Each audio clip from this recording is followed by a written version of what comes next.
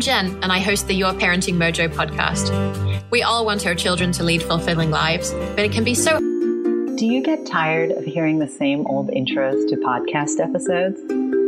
I don't really, but Jen thinks you might. I'm Jenny, a listener from Los Angeles, testing out a new way for listeners to record the introductions to podcast episodes. There's no other resource out there quite like Your Parenting Mojo, which doesn't just tell you about the latest scientific research on parenting and child development, but puts it in context for you as well, so you can decide whether and how to use this new information. I listen because parenting can be scary, and it's reassuring to know what the experts think. If you'd like to get new episodes in your inbox, along with a free infographic on 13 reasons your child isn't listening to you and what to do about each one, sign up at yourparentingmojo.com/subscribe. You can also join the free Facebook group to continue the conversation. Over time, you might get sick of hearing me read this intro, so come and record one yourself. You can read from a script Jen's provided or have some real fun with it and write your own. Just go to yourparentingmojo.com/record the intro.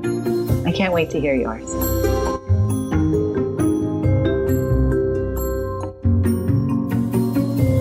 Hello and welcome to the Your Parenting Mojo podcast. We are in for an interesting ride today because we are going to talk about how parents with eating disorders can navigate issues related to food and eating and body image with their children in a way that hopefully means that these issues are not going to be passed down to the next generation. And the reason this is going to be an interesting ride is due to something that I have mentioned previously on the podcast, so longtime listeners will already know. I mentioned in the episode on raising a girl with a healthy body image that my mom starved herself to death when I was 10, and I've also struggled with less than healthy eating habits over the years. And I've been pretty conscious about this since my daughter Karis was born. She's 7 3/4 now. That 3/4 is very important. And just a couple months ago, she asked me where my mom is. We have talked about this before, so I'm not quite sure why it came up randomly out of nowhere. And I told her that she died. It was because she didn't eat enough. And Karis kind of looked at me and said, well, that's never going to happen to me because I love eating. And so I guess I'm doing something right. And so to help more of us along this path, my guest today is Dr. Shiri Sadeh-Sharvit. In her early career as a psychologist, Dr. Sharvit worked in an eating disorders inpatient unit and expected that most of the patients would be teenage girls, and was surprised to find a number of adult women who were navigating disordered eating along with child rearing. And so she studied mothers with eating disorders and published the results, and then worked with Dr. James Locke at Stanford University to develop a parent-based intervention program.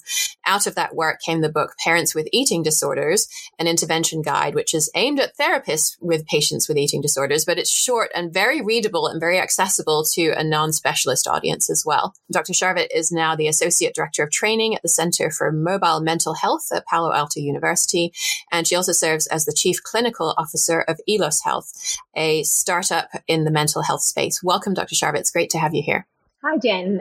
Thank you so much for inviting me. I think the chronological beginning of all of this and where these disordered eating habits come from, what do you see? And then I'd love to sort of weave in a discussions about some of the broader societal issues that I see as well. So, the term disordered eating, which also includes dieting and other unhealthy ways of referring to our bodies, is an umbrella term for multiple unhealthy behaviors aimed to affect the weight and the shape of an individual. And, they are among the most common risk factors for developing negative body image and eating disorders. And there isn't just one cause for disordered eating. Can't say, that they occur because of one specific trigger, trauma, one comment that someone made unintentionally. Data to show that all psychological difficulties and struggles, they thrive in a cultural niche where culture and the environment, our society creates the blueprint for the correct and air quote incorrect behaviors, and psychological issues are expressed in regards to the dominant culture. And, there is no surprise when we think about it this way that our culture is so twisted and distorted in the way that it perceives bodies in general and the female body in particular. And we know that it is really hard to block the ongoing messages that are very implicit and come from different angles. It's not just, you close the TV and you tell your daughter or yourself to avoid social media altogether. It's intertwined in our culture in so many ways. And in addition, there is this connect that, again, marketing pressures and other cultural forces created between, enjoying food, enjoying your body, celebrating your femininity, and acts of moral. And it says if you're a good person or a bad person, if you can control your eating, and our culture is fat phobic. And of course, due to capitalistic reasons, our bodies are a product of consumption. I see this all the time coming at a very early age. I remember when I am a mom of 3 girls. So, this affects me as a woman, as a psychologist, and also as a parent. And I remember when my oldest daughter, 5 years old, and one of her friends coming over after kindergarten, and they had dinner with us, and then I offered them dessert. And the other kid, who was 5 years old, said, "Oh, I know, if you eat a scoop of ice cream, you need to run around the block for 10 times. This was one of the times where I realized how these messages are penetrated into our kids' brains and affect how the personality is built from a very early age. There was a lot there. Yeah. And I think one of the ideas that I want to pull through most clearly, I think, is there's some propensity within ourselves to perceive things in a certain way, to react to things in a certain way. Whether or not that happens and how that happens within our family unit, which has its own history and, interpersonal stuff going on, and also happens within our broader culture, which is very much set up, as you said, to prioritize, to make more important certain kinds of ways of being in the world. And that if you are in the world as a slim white woman, then you are able to celebrate your femininity in a way that would be shamed if you did not have that particular physique. This is every level of our life, from in here, just me, there's nothing else going on in here, to the ways that I interact with the people who are around me, to everything that I see in the culture around me, what it's okay to display, what it's not okay to display, what's being sold to me. I'm thinking of a Diet Coke commercial that I saw recently that was talking about how amazing your mom was, how she got so much done, right? Protestant work ethic. You just work hard. You'll be a great mom. Look at all the stuff you learned from your mom. Diet Coke. You learned how to diet from your mom too. Don't you want to keep that going? Don't you want to be like your mom, as amazing as mom was? Have a Diet Coke. It's everywhere, isn't it? This is a very sad commercial. Yeah. I've been watching Dancing with the Stars with my 10-year-old daughter. She's a dancer and she only studies in schools. All my kids only studies in dance schools where, there was appreciation for diversity of bodies, and, neither the teachers nor the students felt underweight or looked underweight. And it was very important for us as parents to have an opportunity to model diversity of bodies and weights and sizes and shapes, etc., and don't count at all, and they don't affect how much you enjoy dance. Anyhow, we did watch Dancing with the Stars. My Protestant part as a Jewish mom, feeling guilty for letting my child watch the reality show. But, dances are amazing, and, all the messages about the work ethics and how hard they work to get to where they want to be. They are great topics to communicate and talk about with my daughter. But, I had to tell her, look at their bodies. Their bodies are not realistic. They've had work done because a woman's body doesn't look this way. And look at them. All of them look the same. All of the women, except for one, woman, the token participant with a different body size and shape. And I told her this, for instance, she's a 40-year-old woman. She had 3 kids. A woman's body after giving birth doesn't look this way. And I really wanted her to know when she sees these women that it's not real. Just, like she watches Avengers and she doesn't think that she could jump from one place to another like Spider-Man. Again, this is a work of fiction. seeing these bodies. And I'm really sad, that not all parents are able or feel like they have the freedom to communicate these messages to their kids. Mm-hmm. And also, me and my husband, we say that I am familiar with, other messages that she subjected to outside the home. So it's an ongoing work. Block the messages. Yeah, absolutely. And I think one of the reasons that I was attracted to your work is that it doesn't just focus on the personal solutions. It also expands this to involve the family in what's going on in addressing this challenge. Before we go there, I want to sort of briefly acknowledge the necessity of broader social supports as well, which I think too often we neglect when we're looking at disorders that we consider to be just within the person.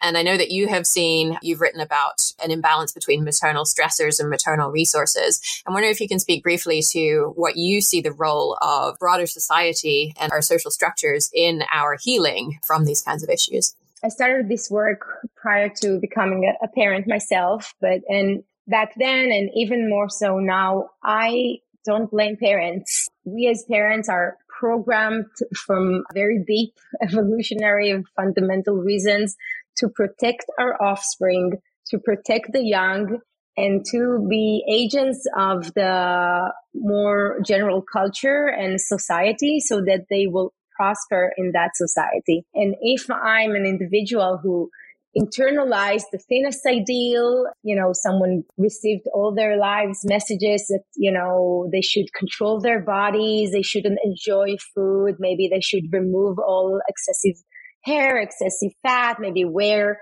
certain clothing, speak in a specific voice, etc. A good parent communicates the values that they perceive as important to their child because they want the child to have the best tools to succeed in life and have a very rewarding experience in life. Therefore, it's not fair to ask families or parents, to change in isolation to the general environment. There shouldn't be a disconnect. When I sat with my daughter and talked with her about Dancing with the Stars, or it could have been like any other TV show, the work is not done when I finish speaking with her.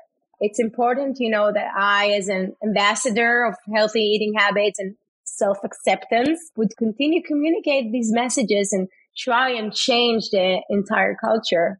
Yeah, I think that's so critical to understand and to know that this is not just a thing that's going on within a person. And also we need to have support from our broader culture as well. And culture is transmitted through parents, as you said. And so the way that we speak to our children has impacts, but also the way we are in the world and how we perceive other people and what we criticize and what we allow to stand. It speaks to what is normal in our culture, what is accepted, what is allowed. And so we are agents of that culture in both directions in terms of what we transmit to our children and also what we allow to exist in our culture. The final thing that before we start digging into the research that I want to make clear to folks who maybe you're the partner of someone who has an eating disorder and you're listening to this, or maybe you're like, this has never been a thing for me, but I just want to make sure that I understand what's going on here, is that eating disorders are not always about being thin. It's not always, oh, I see this amazing picture and I'm going to stick it on the wall and that's how thin I want to be. I think very often it's a perceived need for control. It's a lack of being able to have real connection between other people in our lives.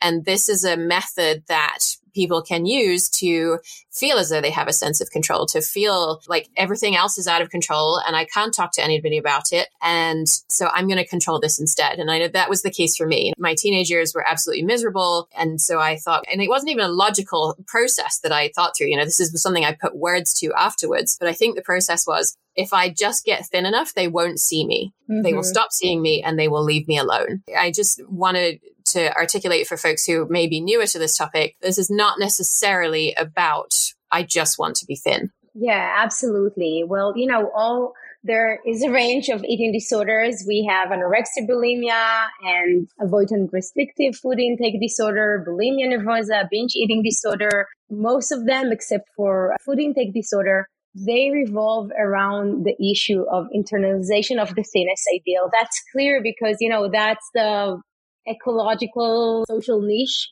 in which these disorders exist, but they also incorporate and include great amount of psychological suffering. It's not just dieting. It's much more extreme than that. It's sometimes the clients describe it, as the ivy on the house, feel like they're intoxicated. Their entire brain is, air quote, hijacked by the eating disorder and by thinking about what they eat, how much they eat, the control of their body or the desire to control it, their shape and their weight. And it gives a lot of new content that feels more under their control compared to life in general. All right, let's talk about how this shows up in pregnancy, in mothers. I'm wondering what patterns you see of how this shows up in pregnancy. And I feel as though I actually did pretty well in that period because it felt like it had been the only time in my life when I sort of had permission, again, air quotes, to feel fat. And I saw a stat in one of your papers saying that 29 to 78% of women achieve full remission during pregnancy, which really surprised me. But I imagine that on the flip side of that, it can be a pretty scary time for some folks. So what kind of patterns do you see showing up in the pregnancy period? In my studies, many of the clients that I met and in research, the average age of the eating disorder onset was 14 years old. Although, I have clients and have had research patients remember that they started dieting at age 6. And on average, they became parents at around the age of 28. So this means that the eating disorder for those with the more chronic course was well embedded in their personality and even preceded their perceptions of themselves as young adults and adults. This mindset sits in your brain and in the way that you communicate with life and perceive and interact with the world. It's clear that, it will automatically carry also to the pregnancy period. And on the one hand, people really felt, permission and legitimacy to eat, to enjoy food, but there was a lot of distress. One thing that was clear is that moms didn't want it to hurt the child. So I heard from many patients, that they were really calculating which meal they may be able to purge. So they tried eating the healthier stuff as they, perceived it. And then if they ate palatable food or foods high with sugar or fat, carbs, they would felt that it's okay to purge them if they'd eaten a healthier food that the child or the fetus can enjoy. Most of them did not feel comfortable with their bodies. And, you also attract a lot of attention as a pregnant woman. People comment on your body. Sometimes people want to touch it. I feel, I've seen that throughout all cultures. So I assume it's an evolutionary thing.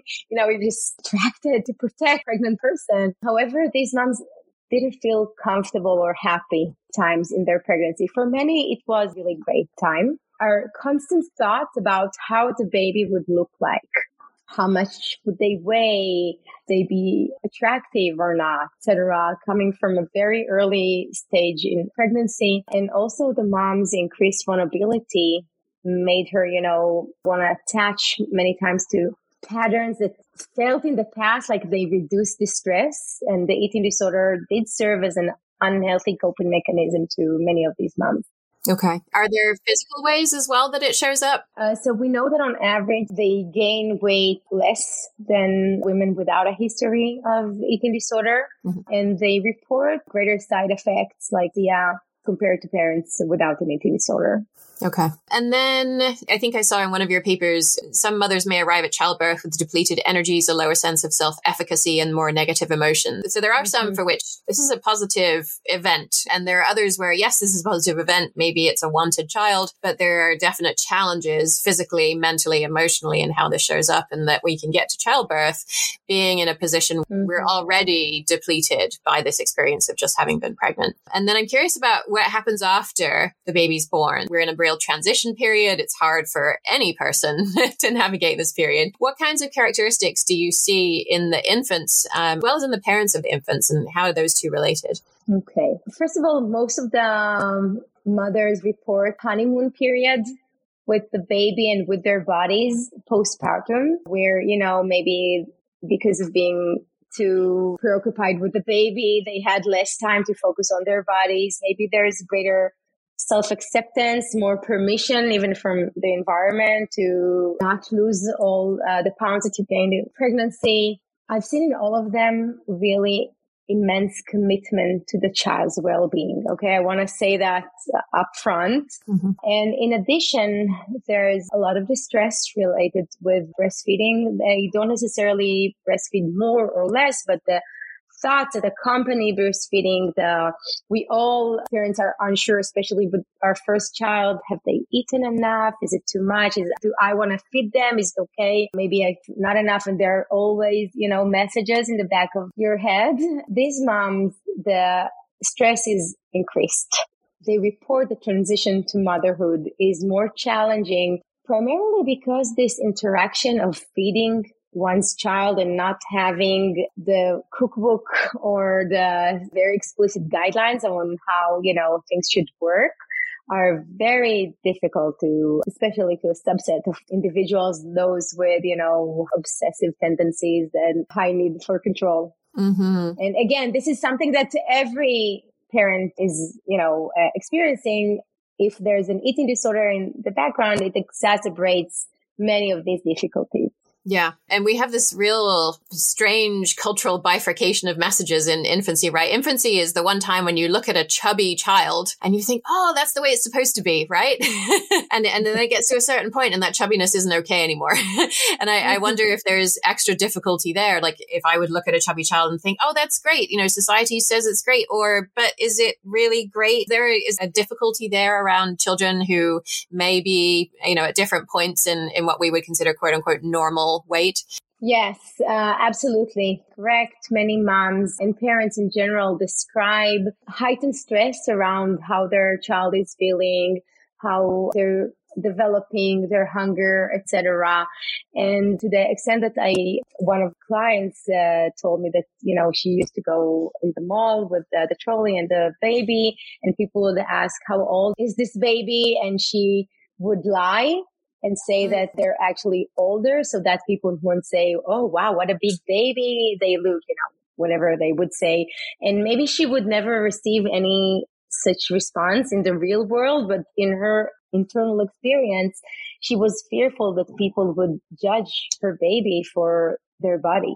And that was, when the child was 4.5 months old. Mm. Yeah. And another person told us in group that her mother-in-law really appreciated every fat in her baby's body. This woman felt like she wanted to die. She thought it said that she's not a good mom for not protecting her baby, again, 3 to 4 months old, from the risk of becoming overweight. Okay. And so all of this is sort of going on underneath the surface. And meanwhile, we're supposed to be happy because we have a new baby, right? Mm-hmm. And I'm wondering if all of this contributes to a greater incidence of postpartum depression, of other challenges related to parenting. Do you see that? It's hard to tell if this is primarily due to the stressors of parenting with an eating disorder history, because many of the individuals also have a co-occurring depressive or anxiety disorder. So, in general, they're more vulnerable than the average parent. They also display amazing stamina and ability to parent their child and put their own difficulties aside. I do want to, highlight that again and again, so that parents viewing this or listening to this podcast wouldn't feel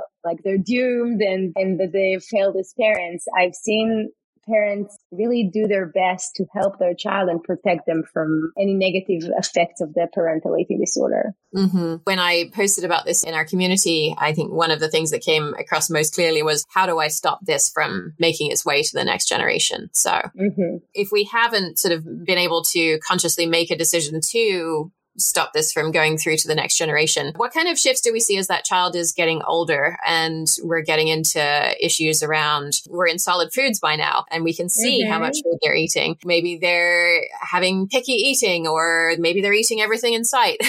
How does that interaction impact the relationship? Okay, that's a great question, because I think you really got it in here in the transition between the baby who's being 100% fed and you control control what they eat and their food choices. And then you start having a toddler with some differentiation between you and them, and a child that can have their own personality and their own hunger and different foods that they like or dislike. And here we really see many conflicts around mealtime, a heightened stress in the parents, increased conflicts often between the parents, especially if there's one with an eating disorder history and another without such history and they're unsure how to help. This is a time where people mostly reach out for treatment. By the way, they don't necessarily know that there's such a thing as parent-based prevention, and maybe they can't really verbalize even to themselves that their history and their own perception of their own bodies affected their child. So they start reaching out to pediatric dietitians or pediatricians or other coaches, etc., instead of like reaching to an eating disorder specialist, because it doesn't feel like it's their own issue. It feels like it's their child's. Right. And we see heightened anxiety about food in all different angles. You know, sometimes parents feel like they haven't had any like schedule or routine eating growing up, so they don't know how to instill it in their child. Some parents feel low self-worth and self-esteem and low self-efficacy as parents. How do I, a parent with eating disorder history, can really engineer healthy eating habits in my family when I'm unable to do so? And oftentimes they don't even have ideas for what to serve their children because they haven't had that experience often growing up. Maybe because the eating disorder developed very early and did not have a long enough history of eating healthfully with their families as a child. Yeah, I remember one of the case studies from your book, which was drawn from a composite of different people, but it's talking about the parent would basically serve the same meal for dinner every night. Beans and broccoli, and I forget what the other thing was, but every single night. Yes. And the kids are in active rebellion.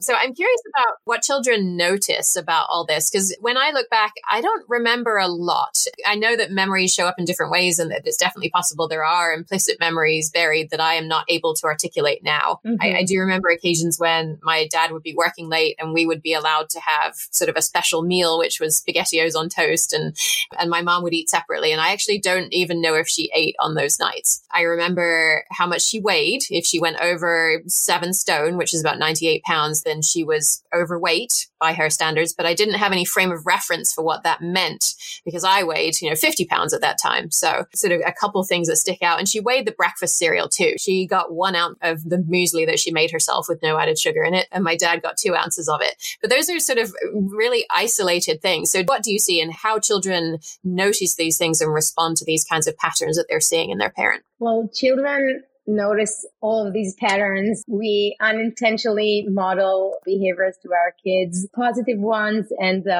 probably suboptimal ones, or the ones that we actually don't want them to observe. And they see everything and they hear our comments and they see what different people eat at lunch or dinner and who's at the table and who's just serving food. They identify the distress that parents feel. They're very curious about us and what we're doing. So they can also often follow the parents to see what they're doing and then, can observe and become aware to, purging or obsessive weighing, etc., etc. So unfortunately, they see everything, and without having any other feedback, they assume that this is the correct way to address food and weight and bodies. Yeah, you're reminding me of something that I read somewhere, and I can't for the life of me remember where, but a parent said that she caught her young child standing over the toilet with the back end of a fork down her throat. And, what are you doing? And, oh, well, isn't this what we do after meals? Right. Okay, the child had seen that and just thought it was what we do after meals. So, yes, exactly. So that they're probably watching. They are watching. They're probably noticing. Yeah. And there is data to show, there is unintentional modeling of all behaviors, but also eating disordered behaviors. That is why, highly recommend to parents not to say anything about anyone's body in front of any child, not about, someone gaining weight, losing weight, changing, whatnot. It's just not a topic for discussion at our home. So, sometimes my kids would say, did you notice and so, gained weight. I said, no, I'm not looking at these things, even, if I notice, but it's just not legitimate topic or an interesting topic. Everything is legitimate to talk about, but I try to communicate this is not something that thinking about. And, the other day, one of the moms in school told me that her husband, makes comments about like good looking women in his eyes, in the street or in general. And she asked, is it true that, our kids hear this way and then they'll start referring to women this way? And I said, yeah, that's correct. Yeah.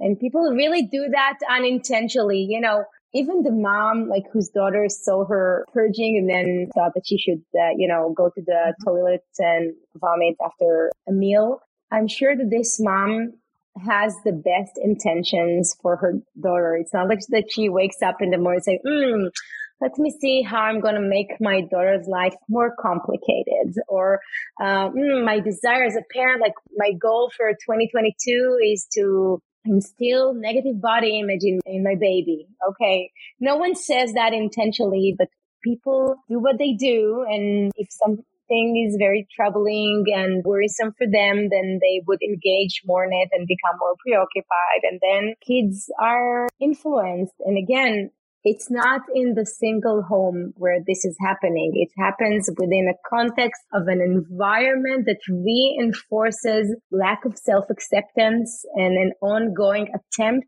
to change our bodies and the genetic body type that we were genetically programmed to live in. Yeah, because then you can sell us stuff to make that happen. Exactly. Mm-hmm. Yeah. Okay. What kind of outcomes do we see among children whose parents struggle with an eating disorder? I'm curious about both from an eating perspective and a broader perspective as well.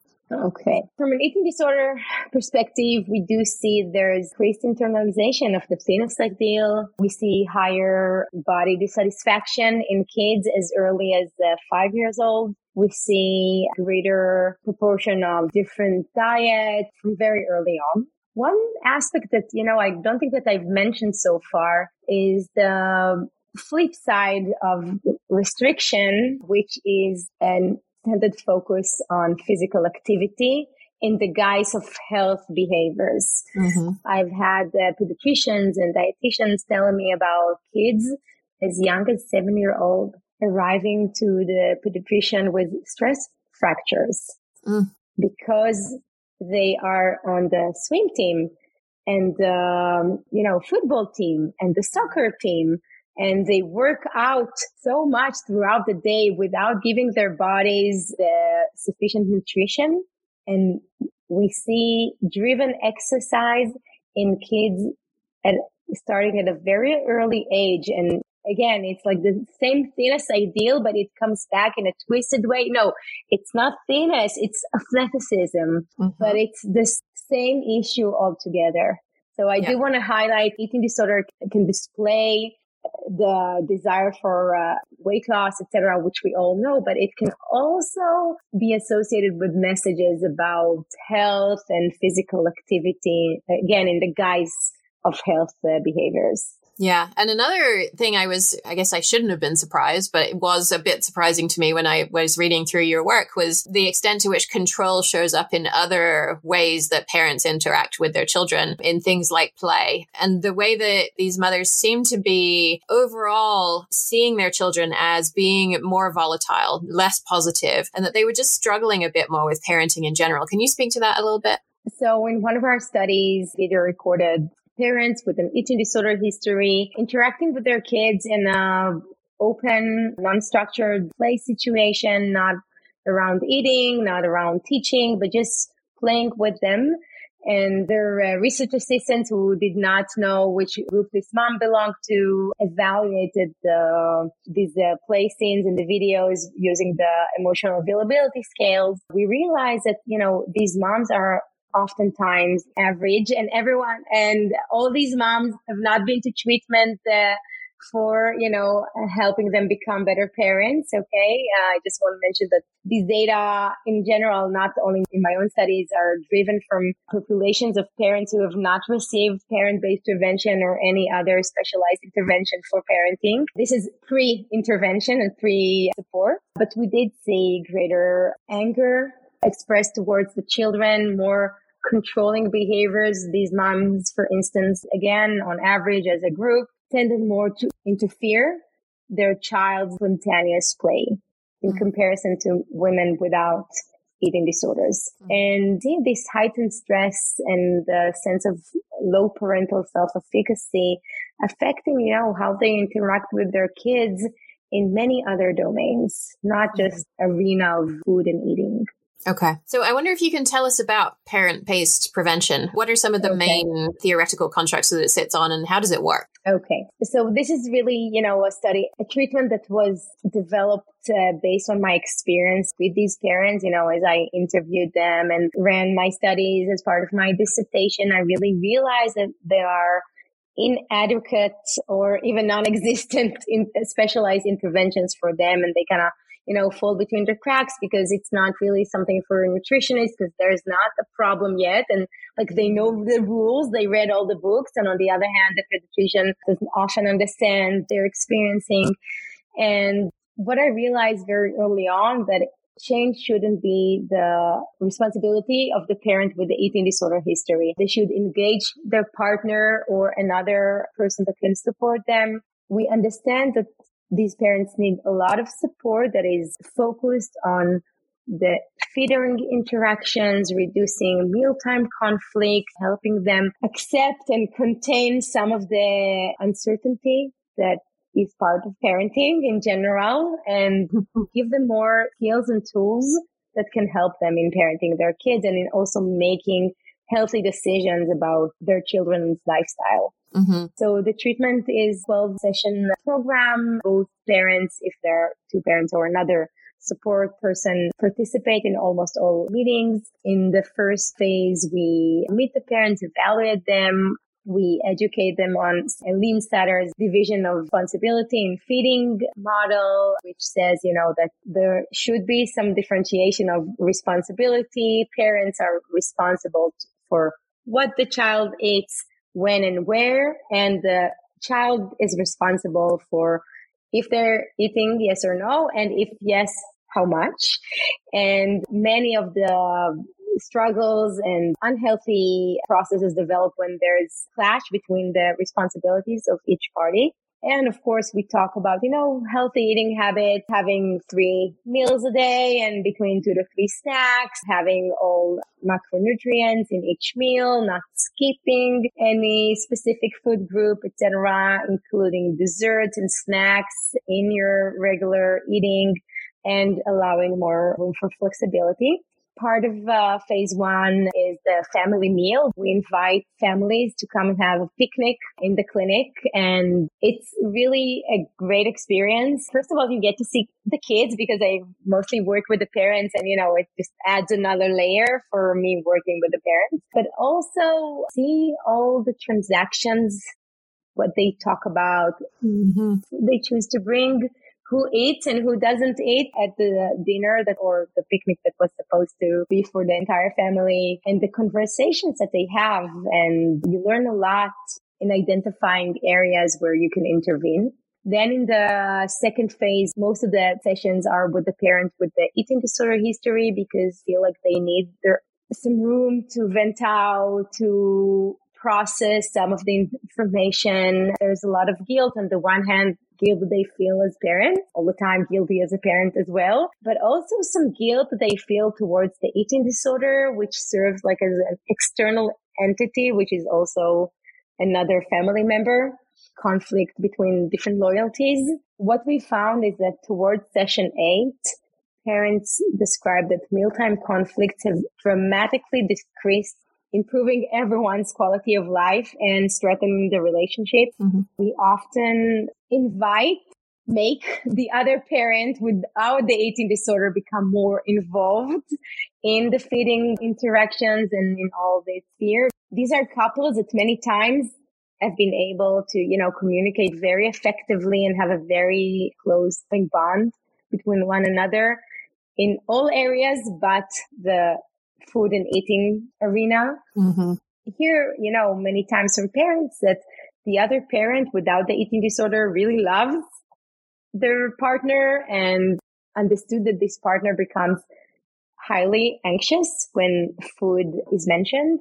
So they thought that the other parent, that the best thing to do, the most supportive thing to do would be to just withdraw and let the other person, deal with feeding. And, we can hear sometimes someone says, I've been in the other room and I heard dad and my sons scream at one another over what to eat. And the children asked for seconds and he wouldn't let them. And she would say, I just knew that he's too anxious about it and too controlling, and I didn't want to interfere. Mm. Whereas, some of the interventions are giving the parent with eating disorder a night off, go have yoga or go out with friends, and the other person is in charge of dinner. This reduces a lot of the anxiety, contrary to what people believe. And also many partners, because they want to be good partners, because they want to help and don't know how to help, they collaborate with the eating disorder in a very unhealthy way. Again, they do this in order to reduce conflict. So, we had, for instance, a partner who used to buy a lot of cabbage to his wife because that's when she was eating. Maybe she was on one of those unhealthy cabbage diets, and used to talk about it more with the cashier at Trader Joe's than with his wife. And she would ask, do you guys have a rabbit or something? Like, why do you get all these cabbage? And he would actually speak with her more than he would have, talked with his wife. Mm-hmm. And we facilitated greater interaction with them on this topic. In other areas, they were a great couple and they were very open with one another and very communicative and relying on one another. This specific domain felt like something both of them did not feel like they were able to touch. And mm-hmm. So this is another thing that we're facilitating, another partner that bought laxatives every week to his wife without asking, why do you need, dozens of laxatives every week, mm-hmm. et cetera, et cetera. So again, when we talk about mostly moms, but parents with eating disorder history, internal state and their relationship with the child, we always need to remember the, extended circles, the other family members and the cultural environment in which all these behaviors are being carried out.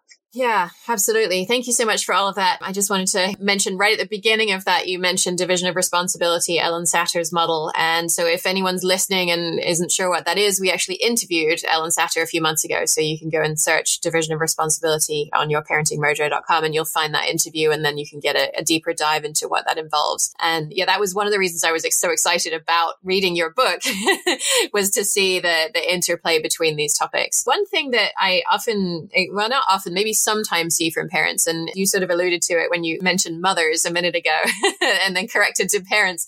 Oftentimes this is sort of female identifying parents who are navigating this. But I see another group of parents who report a different kind of challenge. It's often the female identifying parent that comes to me and says, I'm doing okay. My partner is super controlling. My male identifying partner is super controlling over our child's eating, and their parent was really controlling. I'm wondering if there was eating disorder history mm-hmm. in their parent as well. And the female identifying parent, the mother is not sure what to do because the dad won't accept any help, won't accept any suggestion that something might be wrong, even never mind that we do anything differently. What advice would you give to parents who are in that situation? Decisions about our parenting, about our family, and, any changes we want to implement in our family, if we live with partners that we trust and love and appreciate, then changes better be carried out together in collaboration. I would advise any parent who's concerned about partner or about, kind of messages that they communicate to their kids intentionally and unintentionally to seek advice. You can speak with any clinician who has expertise with the parents and parenting and gauge their advice. And I think the most important thing is just a conversation, just by, meeting in the middle or finding a common ground is more important than, the ultimate decision that you guys reach at the end. I think, we want to facilitate greater communication, more openness, more trust of one another. I had many times where moms called and said, I want to come, but my husband doesn't, or the other way around. What do you suggest? And I said, well, you're married to her, not to me. I mean, if you guys have been together for 5 years, you know your ways in, making her do things that she, dislikes, like visiting extended family or every couple has their own types of negotiation. So it's important to you and it should be important to you. Then you'll find a way to, let your partner know that it's important for you. And then as we wrap up, I'm curious about the efficacy of this program and about how it can work for different people in different circumstances. I think one of the criticisms I see, not of this program specifically, but of eating disorder treatments in general, is that they tend to be very formulaic and they're going to push you through at the pace that they want you to push through, and you need to show progress, particularly in the US, to insurance companies who want you to be fixed at the end of the program. I'm wondering if the answer here is not to consider this, you mentioned 12-week program as the program and that's it, but it's sort of part of a broader suite of services that this family is going to need. And then what kind of efficacy rates do you see in the people that you treat? How does that play out? So these are great questions. We have data to show high efficacy in these families, both parents with eating disorders and their partners, both reporting lower eating problems and other problems in their kids, and more satisfaction as a parent, lower eating, depressive and anxiety symptoms, and so on.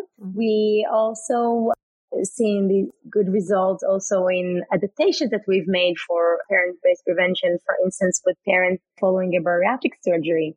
So people who might have greater genetic predisposition, higher weight status, and they undergo weight loss surgery, bariatric surgery, they have more, concrete reasons to be worried about their kids at times.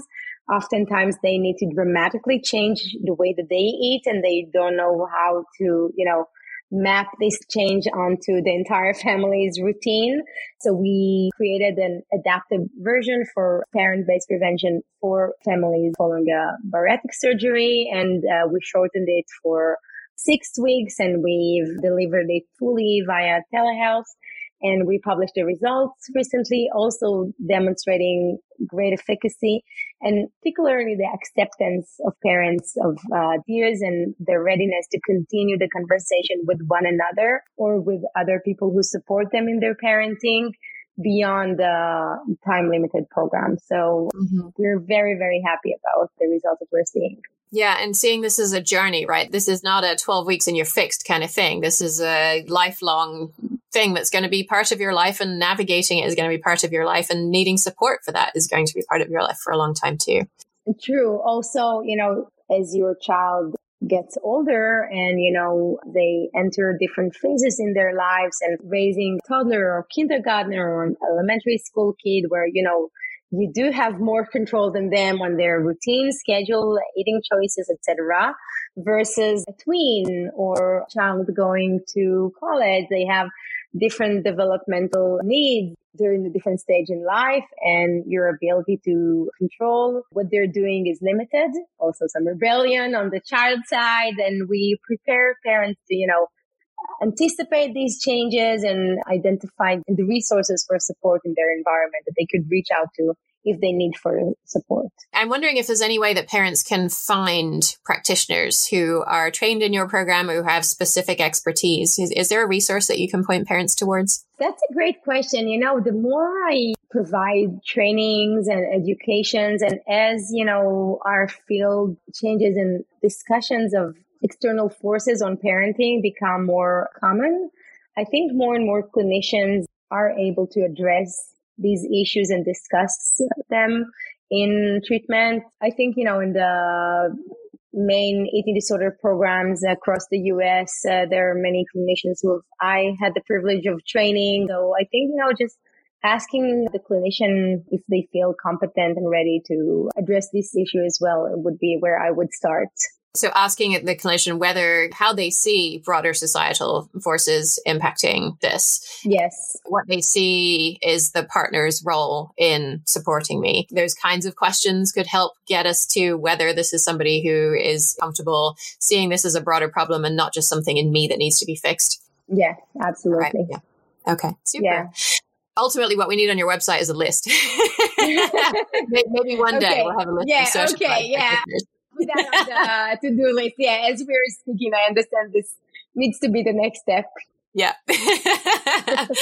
Well, thank you so much for being here today and for writing the book, which I found really, really useful and insightful. Again, it's not very long. It is geared towards practitioners, but I got a lot out of reading it. So I would encourage anyone who's interested in this to take a look at that book. It's called Parents with Eating Disorders, an Intervention Guide.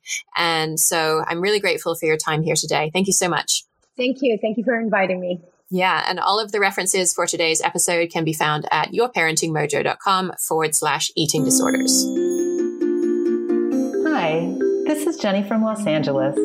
We know that you have a lot of choices about where you get information about parenting, and we're honored that you've chosen us as we move toward a world in which everyone's lives and contributions are valued. If you'd like to help keep the show ad-free, please consider making a donation on the episode page that Jen just mentioned. Thanks again for listening to this episode of the Your Parenting Mojo podcast. Don't forget to head to yourparentingmojo.com/record the intro to record your own messages for the show.